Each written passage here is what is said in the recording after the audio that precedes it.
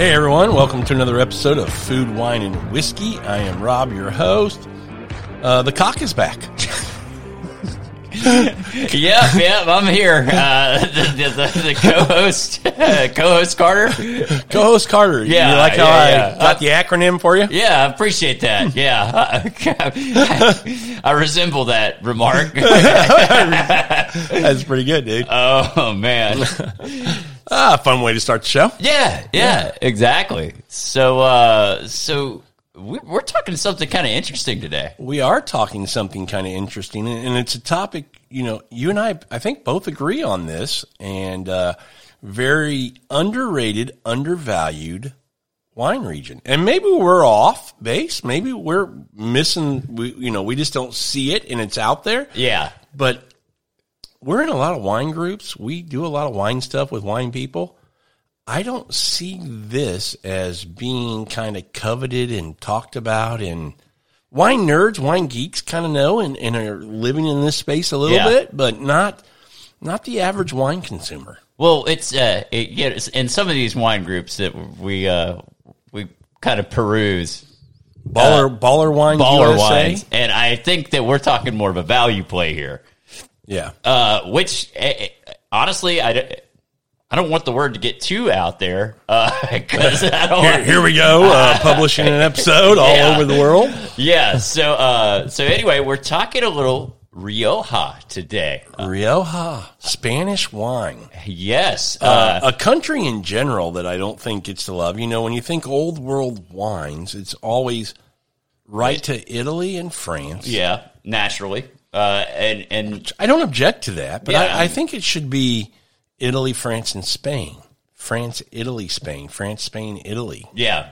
Italy, Spain, France. Those three should be mentioned. And I understand that there's a lot of other countries, Georgia, Croatia, that have been making wine a lot longer. But these are three that have been making it, over 1,000 years. Yeah. That do it really, really well. Yeah. I mean, I think kind of what got me talking to you about, wanting to talk about this is, the other day, I was in a big box store, Total Wine, and I picked up a few bottles of Rioja, and I was thinking to myself, I'm going to make the barbecue sandwiches. Yeah. And I think Rioja is going to go great with that. And, man, did it ever just hit the spot. Perfect, man. Just, barbecue pork sandwich with the Rioja. It was just fantastic. And I'm like, man, why don't we talk about Rioja a little bit? I will say in this episode, I have never had a white Rioja, and I know that is something that they do. Not that much. 90% of all their grapes made are red grapes. So. Yeah, I wanted to go out and say, I know a little bit about the region. I can't say that I'm a complete expert because I've never tried the white wines that came from Rioja. Yeah. But I can tell you that I absolutely enjoy Tempranillo, and I really am enjoying Rioja. I think it's very versatile. Yeah, Tempranillo being the kind of the dominant grape, the lead grape in most Rioja wines. I think the next blended grape would be the Grenache. Yeah. And then there's some other varietals that are kind of play a part. But, yeah, you're right. Tempranillo is the lead here in the star, and I think it's fantastic. Well, I mean, what are we drinking here? Okay, you picked this up the other day. Picked this up a couple days ago. Okay. So Off the shelf. $27. Okay, $27. This one is called Vina Cumbrero.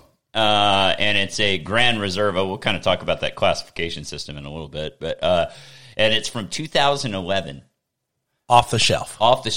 What are you buying these days that has that much age on it? For $27. Yeah, it's just unbelievable. I mean, so I think there's definitely a big amount of value here. Well, I think it's value and how do we want to say this? It's value and age. Yeah. Right? Because there's some value wines you can get that are pretty good but are young.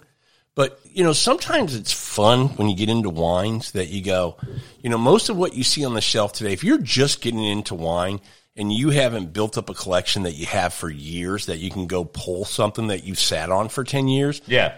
you don't typically go to the store and find, the current releases from Bordeaux or Brunello that are 10, 11, 12 years old. No. Or maybe not current releases, but are that still on the shelf. You just don't see them. They get eaten up pretty quick.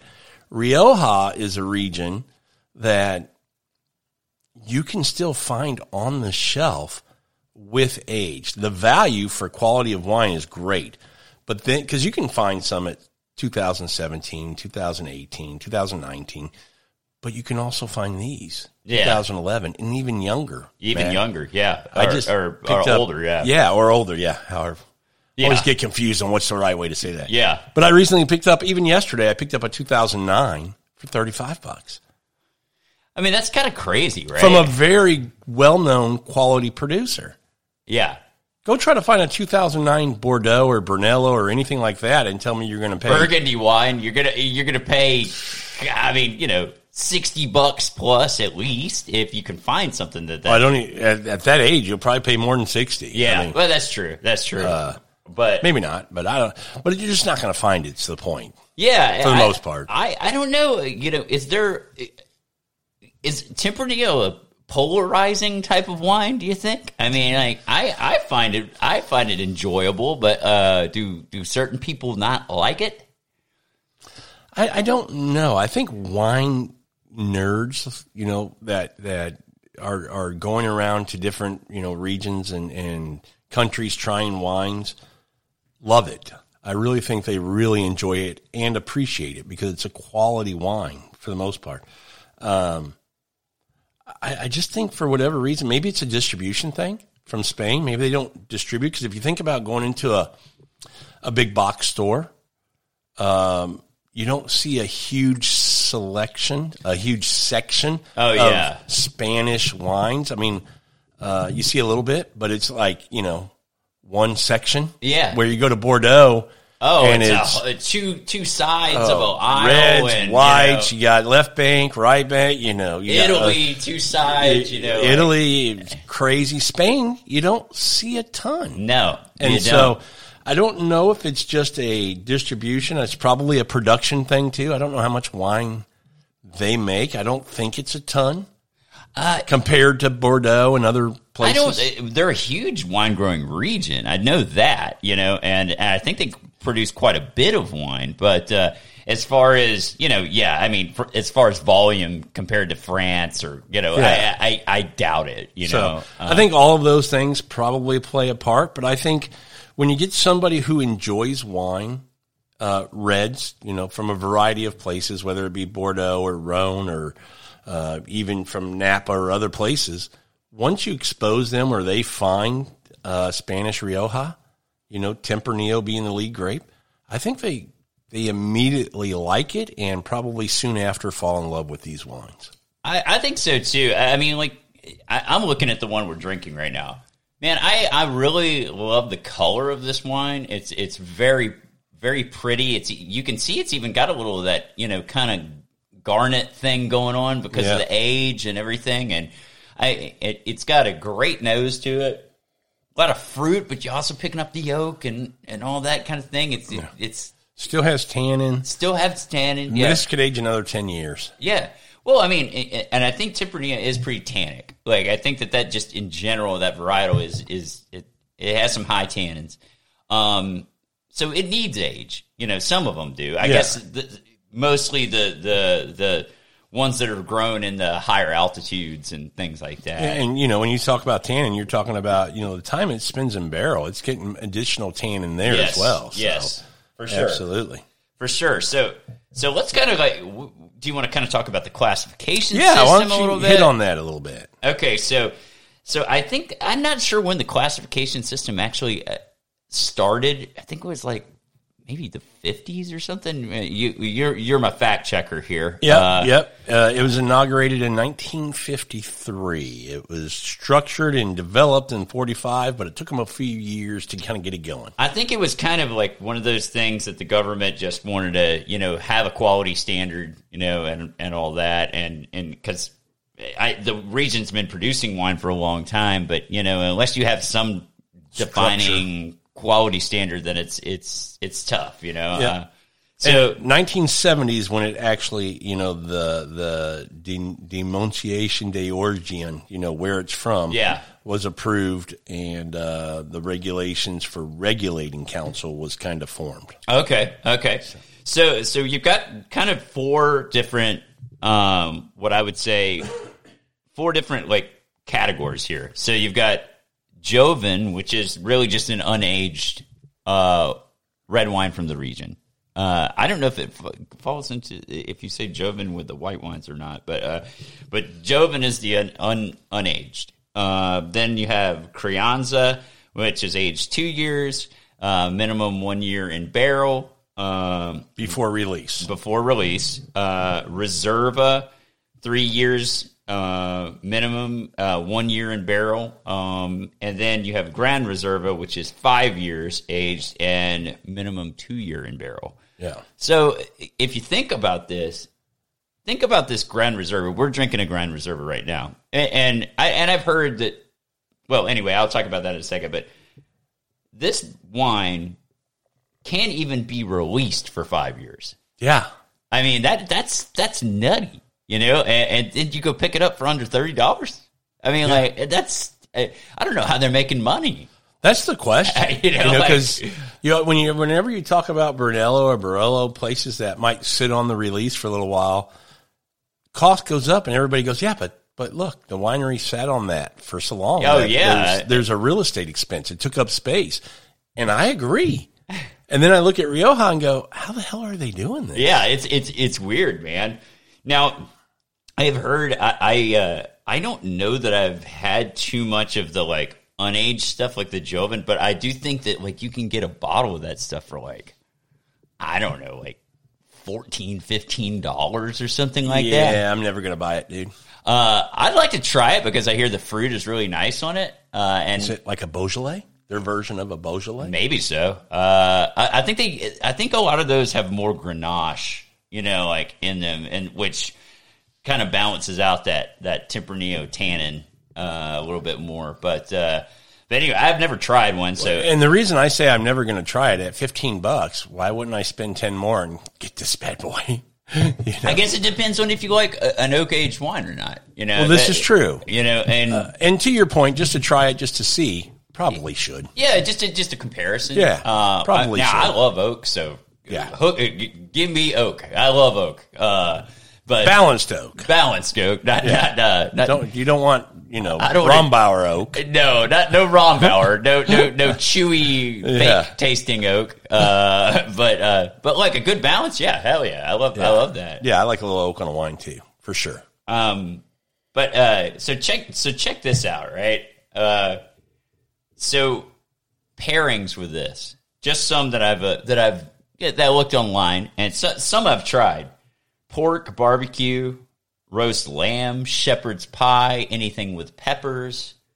What kind of peppers are we talking? I think they're talking about like I don't know, maybe like poblanos or things. Not super spicy, but a little bit. A little spice, but nothing too intense. I like that. But a lot of Spanish style, dishes. Sure. And I could see that going into even like Latin America, Central America type dishes. So, I mean, I wouldn't mind trying this with like some of Sandra's tacos sometime. Oh, absolutely. I think that's a great pairing, matter of fact. But might happen. That sounds like a good idea. But I think that what I like about it is it's versatile as far as like, you think of kind of all those kind of categories right there. Well, we're in Texas. Yeah. I mean, you're hitting smoked and barbecue and pork and meats, and this kind of aligns with a Texas menu. I could actually see it going okay with Asian food. That and even a burger. A burger would be great. Yeah. Burger Philly cheesesteak with the little green peppers in there. And see, you start thinking about that and thinking about how many different things could this complement. Yeah. And I think there's a great variety.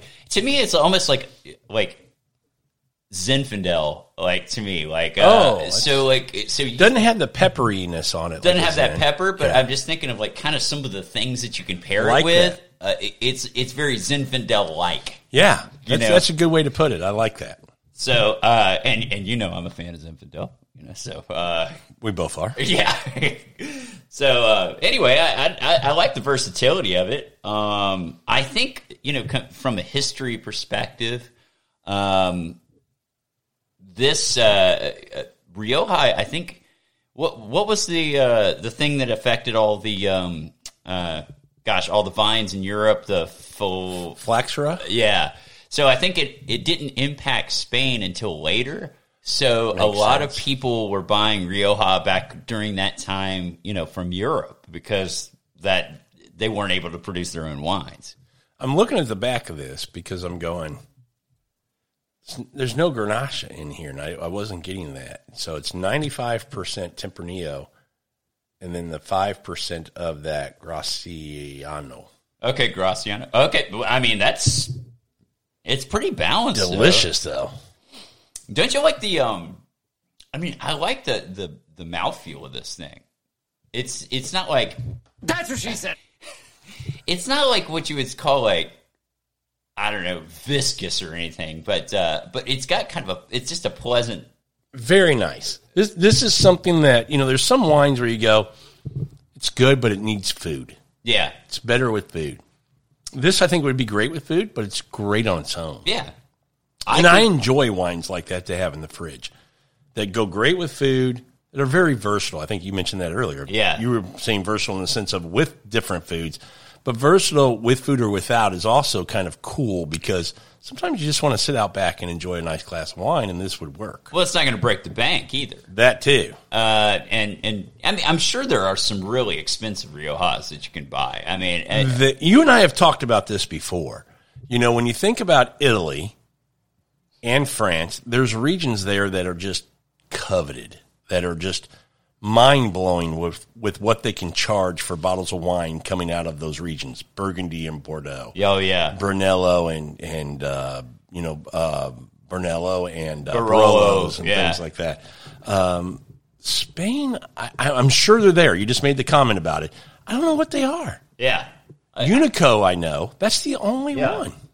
Well, I mean, you even... And we're just average wine guys, so maybe they're out there and we don't know. I'm sure somebody who's way more of an aficionado on this stuff is probably going to say, well, you're missing this and that and the other. But honestly, with such an availability of value there, it would be hard for me to spend more money on it.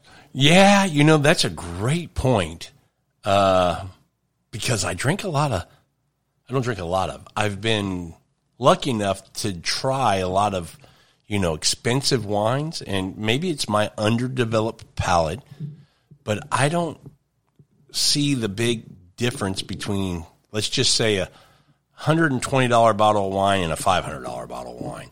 And I just think when you start paying for exclusivity or, just because of production limits, to me, I don't know that I care that much about that as I do just having really good wine. And I'm saying that to say the $120 bottle of wine and the $500 bottle of wine, the wines are pretty close. Yeah, I mean, that's the thing, right? I mean, you're the gap there between the, $50, $60 bottle of wine and the $120 bottle of wine. The delta there, it's generally speaking, sometimes they're better, and you can taste the difference. But is it worth that extra $60? Yeah, no. The difference between 120 and a 500 on price is so big. Taking that to the actual wine is so small. I would rather have 3 bottles of the 120 or 4 bottles of that than 1 bottle of the 500 is my point. Well, the problem I'm a volume drinker. Here's the problem. How are you ever going to put a picture on Instagram or Facebook and be considered a baller? I'll go to the Houston Wine Society and just copy some pictures and post them. There you go. Call me baller. Yeah, but anyway. We're a show about the average wine drinker. Yes. So that's what we are. That's who we represent. Yeah. I mean, the type of wines we drink. I mean, we drink a Beaujolais, a Cru Beaujolais, Cru for $30 for $30. A Chianti Classico Reserva, that costs. We drink some Brunellos and stuff, but we're, look, I do $100 like or less. I say we live $100 or less. Yeah, there's some exceptions, but for the most part, we're less than we probably live in the $50, $35 to $55 range. If you want to bust out a Sassicaia sometime, I'm not going to turn you down. Might happen. Never know. I might bust out a 1961 Bordeaux. We'll be back after a quick break. Hey, Bar and Grill fans, it's Jim with Madhouse Bar Talk, where me and my co-hosts sit around and talk about the things going on around Madhouse Bar and Grill in Elyria, Ohio. The whole conversation is unscripted, uncensored, and unedited.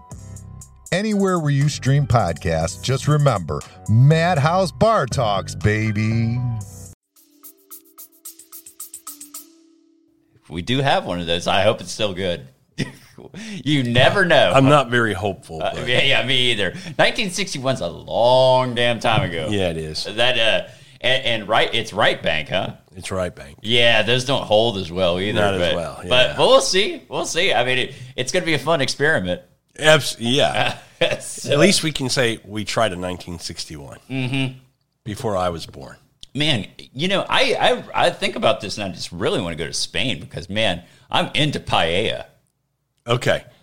I've seen a couple of friends recently. Well, Mark and Mary just got back from Spain. And then a friend of mine, Rip and Tracy, a couple, just recently, a couple months ago, got back from a trip in Spain. And seeing all those pictures of one, just the land, the country, beautiful, the food that they're eating, and knowing you can have wines like this that are probably less expensive over there. I know, right? I mean, everything points to let's take a trip to Spain. Yeah, I mean, and I think you get the seafood thing big time. I mean, it's there's tons of coast around Spain. Meats are big over there. I mean, hunting and things like that are huge. Yeah, I mean, it just and in the history in general, just it sounds like a great time. Probably some badass cava that we don't get over here. Probably. So talking about cava, I don't know enough about it. But like cava doesn't have as many rules, right? No. You can have traditional method cava, or you can have it made like prosecco, like in vats or whatever. Yeah. Okay. Yeah. So it's a little bit more roll the dice. But most of the cava, I think, my understanding is most of it is made in the traditional method. That's kind of a label that they have, and I think they want to keep that as much as they can because I think it's a way to get people to come try it if it's made in the same method as champagne. Yeah. I think that's huge. I mean, when you talk about California producers, if you make it in the same with that second fermentation in bottle, I'm more inclined to try it than I would be a Prosecco or something. Yeah. I agree. So I think for that, there's not like hard rules, but I think a lot of them still do it that way because it just helps the brand. Sure. Yeah. I know that Cava's huge. I mean, like they make tons of it, right? I mean, they do inexpensively. Yeah. I mean, you go again. I don't know enough about it. Because I need to really like explore it more. It just like this Rioja, like we're talking about this, there's so much value there that there's got to be some really good things like in the way of cava, and that's why we're saying Spain in general is a region, a country producing wines that is way undervalued, underappreciated, in my opinion. Yeah. All right, subregions within Rioja. Okay, what do we got, Carter? We got Rioja Alta, which I think is the highest altitude. Makes I don't know if alta means altitude, but maybe. I think it probably does. And that's the area that has probably the most tannins. But anyway, I do know that the big town or the big city that's in Rioja that's kind of, I guess they do like a big wine festival. There's some crazy stuff that goes on, but I hear it's a really interesting city to visit. It's called Haro, and I think that that's in the Rioja Alta region. Okay.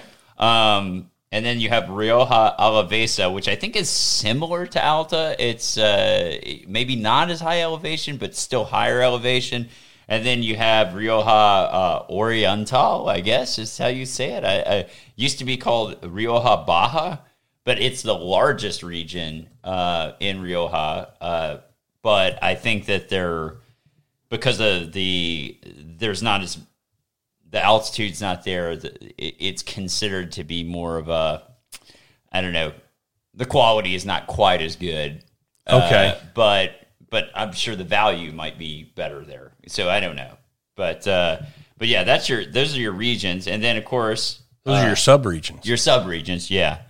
And I think you get quite a bit of, you kind of get that where the Atlantic is meeting, like, you get kind of that sea type of thing, like they do it in other regions. I don't know, but it's pretty good growing conditions for, I guess, Tempranillo. But I also know that you have to have a lot more land to grow lots of Tempranillo. So, and talk about that. You bring up a good point. Why is that? I think it's just you don't get the yield out of Tempranillo. So they plant more vines.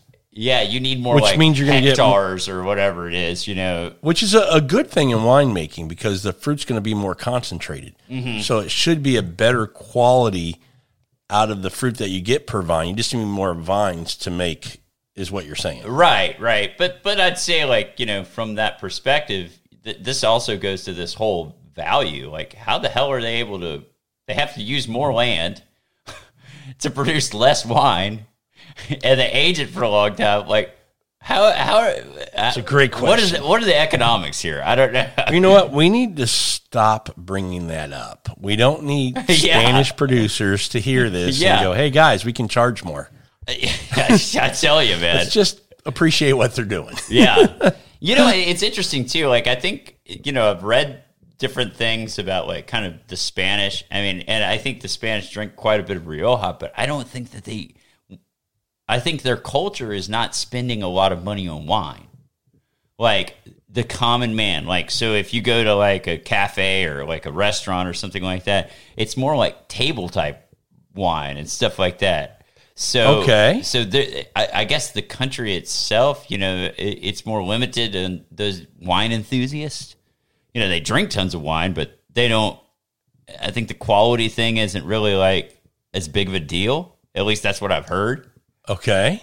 So I don't know if that plays into it. I think that probably makes sense. I think it's just, well, I don't know. Yeah. I'm going to stop trying to figure it out and just keep enjoying wine. Yeah.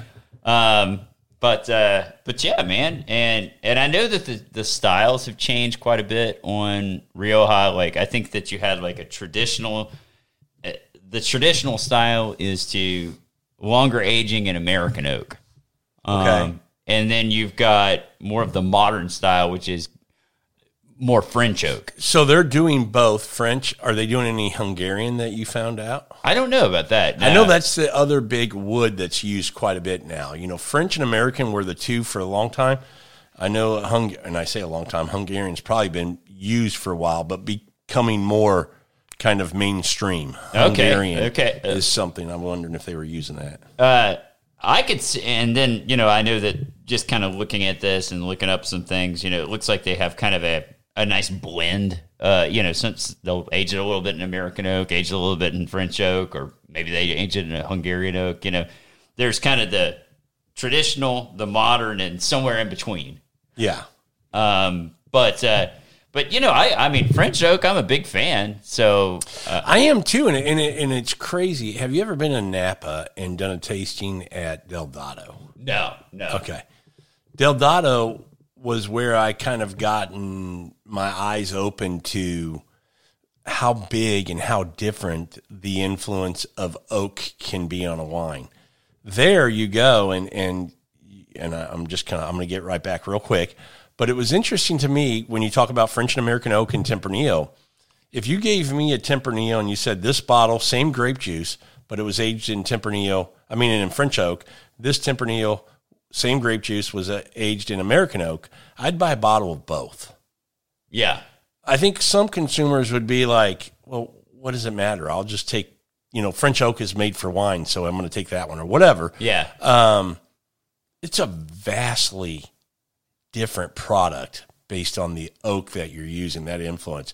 I remember going through Del Dado, and every wine, 7 wines you would taste through the tasting, but every one had French oak, American oak, and you would taste, so you actually tasted 14 wines going through. Oh, that sounds nice. Yeah. Sounds like a good time. But it really opened my eyes to go, because I used to have that perception, that thought that it's oak. I don't care if you get it from France, America, Hungary, wherever you get it from, it's oak.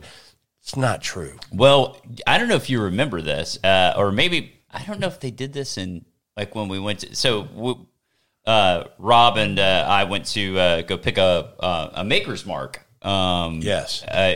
Which they use different staves and things like that. So they've got, all of these different staves that they use, and it was really interesting. Like, they give you, they let you feel different pieces of wood. Like you get the American oak. It's very dense, very heavy. The French oak is light. It's almost like porous and light and that kind of thing. And you're just like, man, these are vastly different. I mean, but both are oak. Yeah, both are oak. Yeah. So, I mean, it's just like, you can't just say it doesn't really matter, because it does matter. Yeah, it does. It does actually matter. Here's the other thing I want to bring up that I know you know the answer to. What's a chateau called? I mean, it's not a chateau in Spain.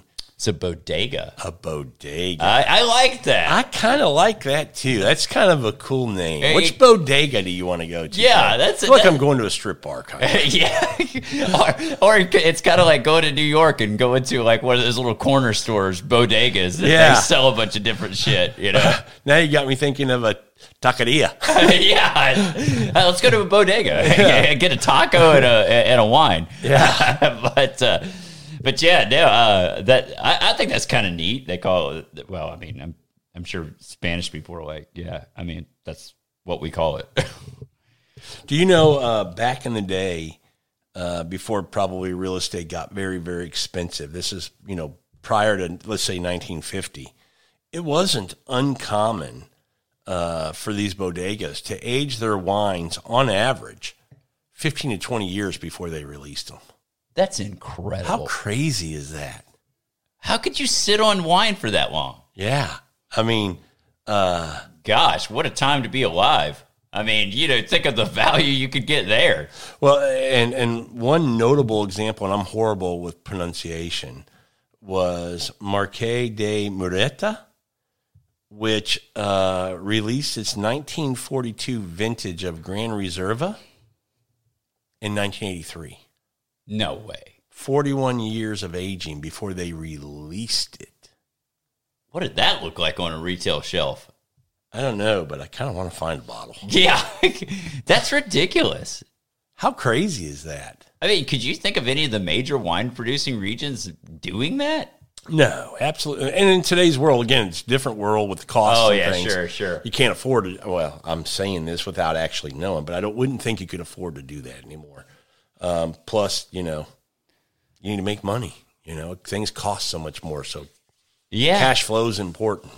That's why we don't have a problem with Brunellos and Barreaus. I know we keep going back to, but those are two that I know, Chianti Reservas, whatever, that are aged a little longer. They cost more because you're taking up that real estate. Naturally. Yeah. So the same thing with bourbon. I mean, if you're going to buy something that's 12 years old, you're going to expect to pay a little bit more for it. Yeah, absolutely. Generally speaking. So, you're talking about real estate here. You're talking about rent that is just every month. Yeah, costing them money, space they can't use for other stuff. So you would assume that cost gets passed on. But thank you, Spain. Yeah. No, that's really cool. So one thing for me and you that we do like, and I'm going to say on this particular wine, I might get another one of these and let it age longer, because what I'm not getting yet are those tertiary notes. Yes. So that's why I say it's still got plenty of aging time left. Oh, yeah, plenty of aging time left. But you and I when you start talking about wines like this, you have to be somebody who likes age on wine. Some people don't. Yeah. Some people want it to be fruit forward, Napa lovers. Yeah. But some of us, like you and me, like when it starts to change in those tertiary notes of, the wet barnyard and the mushrooms and the forest floor comes out. And I like that imbalance with still some fruit. And, I like that in a wine. And I think these are wines that you can get that with at a point for a reasonable cost and not have to wait super long time after you buy them. Yeah, right, exactly. And I'm sure that you could probably find some older stuff, that... I recently bought 2008s and 2009s. And you may start getting some of that out of it, Yeah. I do feel like, there is still a pretty structured tannin in this. Like, I'm getting the tannins. Oh, absolutely. That's why I say another 10 years for this, easy. Yeah, and then it's really going to be something crazy. But as is, honestly, it's not even been open that long, and it's starting to round out a little bit more. Yeah, we've been recording 35 minutes, probably been open 40 minutes. Yeah, so maybe give it another 30 minutes, it could be different. Probably will be. I think these are great holds.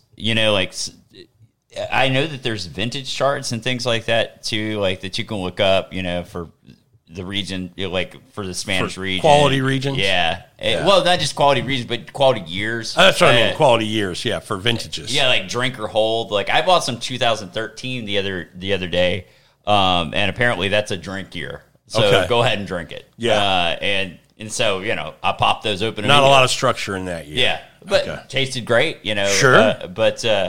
But like just like anything, I mean, you can kind of take a look at it, like the growing seasons, and I think Wine Enthusiast or Spectator or something releases those things. And I think so. Here's my biggest issue with Old World, and people are probably getting it from this episode and maybe asking themselves, when are you going to start talking about producers we should buy? That's my biggest problem with Old World. I just kind of go through and sample and try.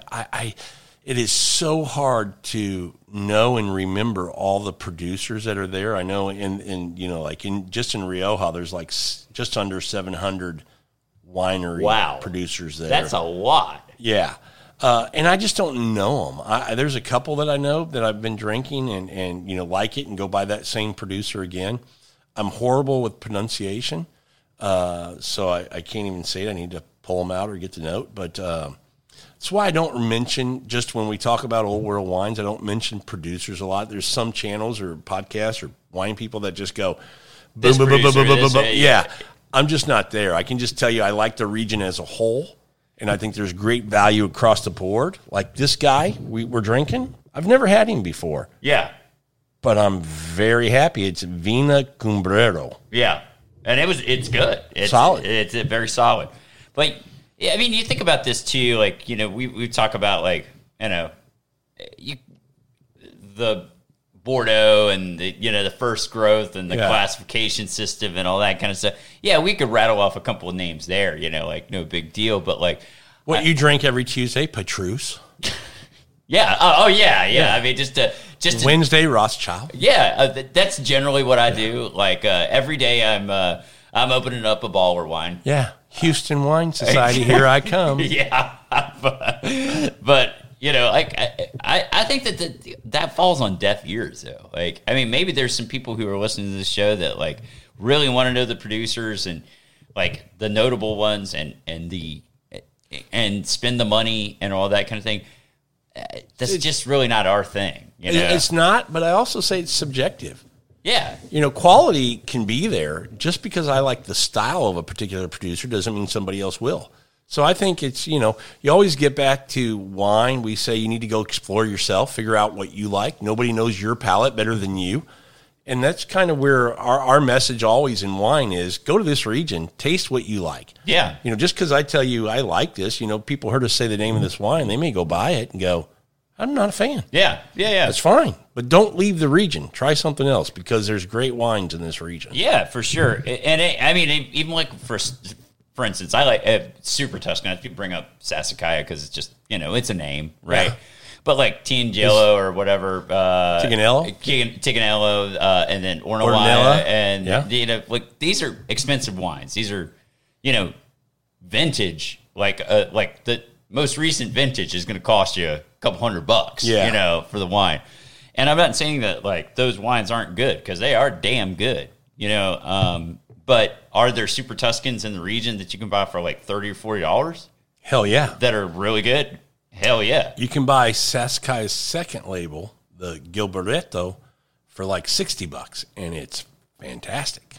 For instance, like Amarone, like in Italy, I actually prefer the Ripasso, the second pressing. Do you really? And because the value is so great. It's like, you can get a Ripasso for like $20-something, I like Amarone. I actually, it's one of those that I fall in love with, and then I fall out of love with, and it's like cheesecake, man. It's a big, rich wine. It is. But it's nice to have. I like it. It is. Having a few bottles, and when you get the mood, you pop like, one, then you do go. It, Yeah, it was good, but I'm going to hold off on popping another one. But for a while. that second pressing, I think, is a little bit more like palatable. And it's more of an everyday wine. That kind of thing. Absolutely. But I understand why Amarone costs a lot of money. I mean, you're thinking like they have to dry the grapes, then they press them. I mean, like, that's ridiculous. Like, that's such a process. Totally agree.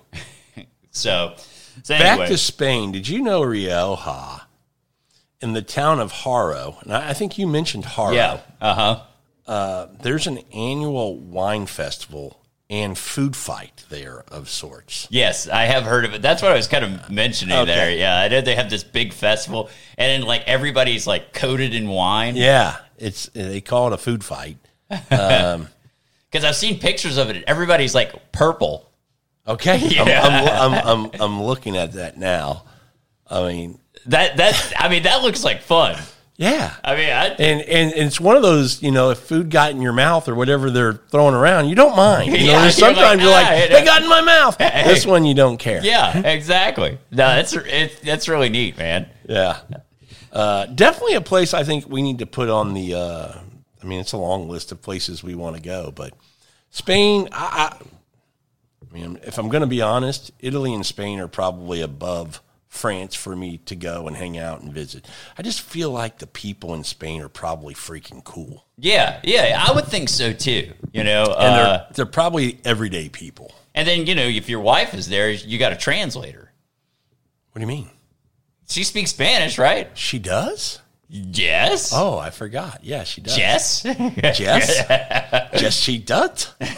So there you go. She does speak Spanish. She is Hispanic. And then they'll make fun of her accent. Probably. Or say she's not speaking correctly. Yeah. It's not proper Spanish. Not Castilian Spanish or whatever. But that's the cool thing about Spanish. I mentioned I want to go to Spain or Italy. And, Italian is not, if you can speak Spanish, you can get by in Italy and vice versa. If you can speak Italian, you can get by in Spain. Oh, yeah. Yeah, for sure. I used to work for an Italian company, and all the guys who, worked for the company that were from Italy, they could go just kick it into Spanish, no problem. Like it wasn't a big deal. Yeah, absolutely. Well, while we're talking about Spain, I do just want to mention one white wine that I really enjoy. I've been diving into and kind of exploring, and it has quickly grown on me as one that I need to keep stocked regularly. Okay. You probably know what it is. Do you or no? Maybe. Go for it. Albarreño. Oh, yeah. Okay. Yeah. That's what I was thinking. I've been drinking a few of those and really enjoy them. So I know white wines aren't made that much other than, Cava is well known as a bubbly, a sparkling wine. But I think Albarreño is probably the most popular white wine that's made over there. I think it's one that I really enjoy. So I've been kind of tasting through those. I know we're talking about Rioja and Tempranillo and red wines, but I did, in case anybody's listening, going, is there a white wine that's pretty good? That would be it in my book. I'm going to, I'll say this. This is when we're talking about Cava. So there is a producer in California that makes Cava, Gloria Ferrar. Yeah, big name, right? Yep. I will say, if you're ever out in Napa, Sonoma, go to Gloria Ferrar because it is beautiful. It is a beautiful property. Is it really? It really is super nice. Is it nicer than Chandon? About the same. They're both really nice. Okay. I'd say like the thing I like about the Gloria Ferrar property is you're on kind of this like credenza thing of their like tasting room. Like it's like on the second or third level, and it's just outstretching, and you're just looking out into the winery. Oh wow! I mean, it's just so cool. Very cool. And I mean, bubbles are bubbles, man. I'm going to enjoy it. I'm going to enjoy the hell out of that. Bubbles make you happy. Oh, definitely. And they have some good product too. I mean, they really do make some pretty good wines. So, I just as a touristy thing, I would say go check it out if you're ever out there. The other thing I think we need to report back on and probably try, I know in Spain, they also make some rosé wines. I've heard that, and we need to try some of those because I can imagine them being quite good. I would think so, and especially if they're made with the Tempranillo and the Grenache and those. I'm curious. I'm interested. Yeah, I could see that being pretty good. Yeah, so maybe something we have to kind of explore a little more. Yeah, maybe not even maybe. We will explore a little. Yeah, absolutely. Yeah. Well, I mean, like think of the tour of Spain. Like, man, you go to Barcelona, Madrid. Like Rioja. The area. Like there's so much history there. Yeah, and I'm thinking food. What's when you think Spain? Paella comes to mind right away. Tapas are more of those smaller kind of little. I don't want to call them finger food, but small bite kind of food. If you had a whole bunch of them, they're great. I'm just trying to think of ingredient-wise. Seafood, for whatever reason, comes to mind. Seafood comes to mind, but pork, I think, is big. Okay. Big there. Chicken? I'm sure. I'm sure. But then you've got kind of the influence of the the spices and things like that. I mean, it's little Mediterranean influence. Yeah, definitely. And I'd say like this too, like. There's 2 restaurants in Houston that are Spanish restaurants. Mad is one of them, and I think that's just the airport code for Madrid. Okay. And then BCN, which is like Barcelona. For Barcelona. And those restaurants are very good. Expensive, but very good. Okay. Very good. So highly recommend them if you're ever in the Houston area. Those were pretty damn good restaurants. Okay, final thoughts on Rioja or Spain in general. I mean, obviously, value is the huge takeaway here. Yeah, I think that's the big thing that we wanted to bring up is just, don't overlook this area. Don't overlook, it's easy to go to your old standards and say, yeah, I'm going to drink, a Chianti, I'm going to drink a this, that. Don't overlook Spain because I think there's a lot of value in that region. And they make some damn good wine. Yeah, and I think a lot of average wine people associate price with quality too much. Yeah. And assume that it has to be expensive to be good. And I just think that can be furthest from the truth. Yes, I agree. And I think this is a region that kind of, just screams that it doesn't have to be expensive to be freaking fantastic. Oh yeah. I mean, just go out and give it a try. I mean, that's the thing. I don't want them to walk in and go, with 2011, $27. Well, probably not that good. It is freaking good, and that's the point. If you see Rioja, you see Spain, you see something with some age on it. More than 7 years old. I would highly recommend you buy a bottle or 2 and give it a try, man. Next time you're barbecuing, you have pulled pork sliders or something like that, man. Just get all over this. Absolutely. Totally agree. Well, fun episode, man. Yeah, man, for sure. Rioja, one of our new kind of favorites. Big time. I don't know that now that I've arrived in Rioja, I don't know that I want to leave. Yeah. I like this region. I would have stayed a while. Yeah, pretty cool. Thanks, everybody, for listening to this episode of Food, Wine, and Whiskey. And until our next episode, enjoy your next pour. Of Rioja. Aged Rioja. Aged Rioja.